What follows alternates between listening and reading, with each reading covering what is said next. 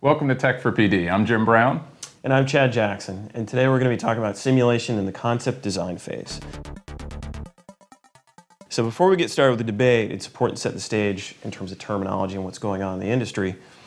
Jim, why is this an important topic? So simulation at the concept design phase is really important because companies have to do their best to get products right up front and really to optimize early. And that way, all of the effort that they're putting into detailed design and really fleshing out what they're planning to produce, is on target. And so it's much more efficient, although it does certainly take a little bit more effort up front to get it right. Yeah, absolutely. That's true.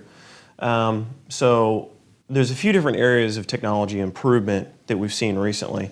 What's one that you've seen? Well, I think obviously the integration with CAD. So starting to see inclusion of simulation capabilities within CAD, and you see it from a lot of the big providers. Siemens with NX, PTC with Creo. You see it in Autodesk with Fusion, and also Dassault with Simulia, among others. Yeah, absolutely. There's also some smaller players as well. Kubotech has come out with a new product as of the beginning of this year called Key Creator Analysis. Also, Mentor Graphics has come out with Flow EFD, which is more on the PCB design side of the house. So it's not just the big guys, smaller guys too. Another area or technology advancement has been topology optimization. So you look at Altair Engineering's OptiStruct as well as Dassault acquiring FE Design, which has a similar type of capability. It removes material that's not being loaded from simulation, comes with completely new concepts and ideas and shapes. Yeah, some pretty unique looking things that are really counterintuitive at times, but also very exciting. We're also seeing other approaches to use, for example, the infinite computing in the cloud. So sending out designs with multiple permutations, combinations of parameters, having those actually behind the scenes, in the cloud, run, do the analysis, and then come back and help provide information to the engineers on which of those combinations and permutations may have come up with some of the more interesting approaches. No, the cloud is definitely has an important role to play in this type of topic. Another one that's also important, and it's been changing a lot recently, is concept design itself. So actually creating the 2D sketches and layouts that engineers use to kind of assess the form and fit of these designs. PTC's made a lot of progress in this area with Creo, Layout, and Sketch. Also, you see SolidWorks came out with a new product called SolidWorks Mechanical and Conceptual earlier this year. And also Synchronous Technology from Siemens. I mean, it's a very flexible tool. It can always be applied in this space. Okay. So lots of different advancements. It's now time to debate the topic. Yeah, I don't think we see this one exactly the same. All right, we're going to get started. What are you doing? Sorry, just practicing my force choke. Maybe we should get to the debate. Yeah, okay. So today what we're going to do is we're going to debate whether conceptual simulation is ready for the mainstream. Chad? So my position is I think the technology is ready. It's just not necessarily in the form that we expected. I think when everybody's talked about simulation-driven design, it's always been about CAD and simulation integration. How do you drop simulation tools into a CAD environment, right? But I think what we've realized, by the time you start using CAD, most of the design decisions have been made.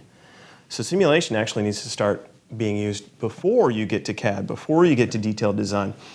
So simulation before you get to very detailed design models is one form of it. Also engineering calculations is yet another form of it. So I think it's ready for mainstream. Yeah, and I think from a technology perspective, you're right. And so, in this case, we're going to agree. But technology, as usual, is not the biggest issue, right? The technology's ready, it's available, and for those, early adopters and the people that have already been attempting to do this and get products right up front, then they can move to some newer technology. It's going to make their lives a lot easier. But what it comes down to is just enough companies aren't willing yet to, the old adage of measure twice, cut once. We're just seeing too many people that aren't willing to invest extra time up front when the real pressures of product development come down. they want to start moving. And unfortunately, that's an organizational and a cultural issue. Okay. I understand your point. I think the caveat to that, though, is that people are already doing it today. I mean, engineers assess different concepts and ideas. Today, they're just doing it not necessarily with simulation tools. They're doing it on graph paper, Excel spreadsheets, and they're not just looking at form and fit, but also the function side of the house. So to me, this just represents an upgrade in the tools that they can use to enable them to make the right decisions and perform those assessments far faster and more accurately. Yeah. No, and I think one of the things to think about, though, is who's actually going to be using these tools. And in the great words of the wise, what was his name, Chad Jackson, during our simulation topic a way back, I think somebody in there, looking a lot like you with a beard, said that we really need to have experts using the simulation tools, and that they're really not going to be rank and file. So how are we going to take all of these experts and move them into conceptual design? I don't see it happening. So I just think we're not quite ready yet for mainstream that way. All right. Well, those are good points. The good thing is that they get to vote. Yeah. All right. All right. So that was a good debate. Now it's time to look in the future in the crystal ball. Jim, why don't you go first? So I'll take the obvious thing. I think we're going to see continued inclusion of of simulation capabilities in the core design tools in the CAD packages. Okay. I think we're going to see that and continued ease of use. So that streamlining is going to continue to happen. Yeah, and I think that's especially true of the concept design tools that are coming out. Absolutely. And actually, that leads into my point, which is kind of apping the process, right? Okay. So to perform simulations, especially conceptual simulation, you want to be able to track multiple different kinds of concepts and their results, right? And be able to compare them. So you need lots of different capabilities, a little bit of modeling, a little bit of data management, a little bit of simulation. We've seen this type of thing from Mentor Graphics with Flow EFD as a really good example. Another one is Dassault with the 3D Experience Vision, right? Those are both really good examples of that.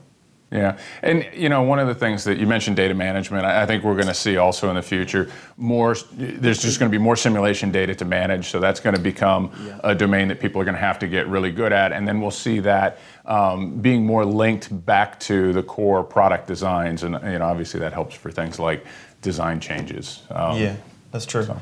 Another area that is probably going to explode with a lot more simulation data. Actually, we try and simulate so things don't explode. Most things are not supposed to. The data explodes. Sorry.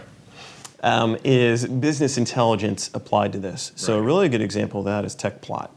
It's really interesting what they've done, being able to look at lots of different simulations, pull out trends, and then leverage that for decisions. Right, and if you're in the munitions business, keep things exploding. That's kind of what you're supposed to do. It's time for the consequence, and I think we have something a little special this time.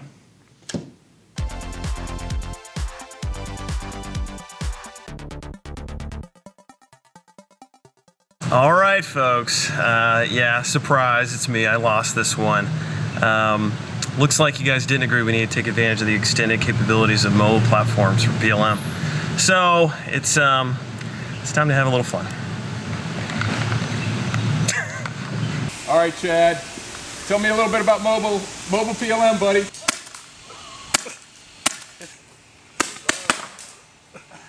All right, so that was the consequence, paintballs, and it didn't feel very good.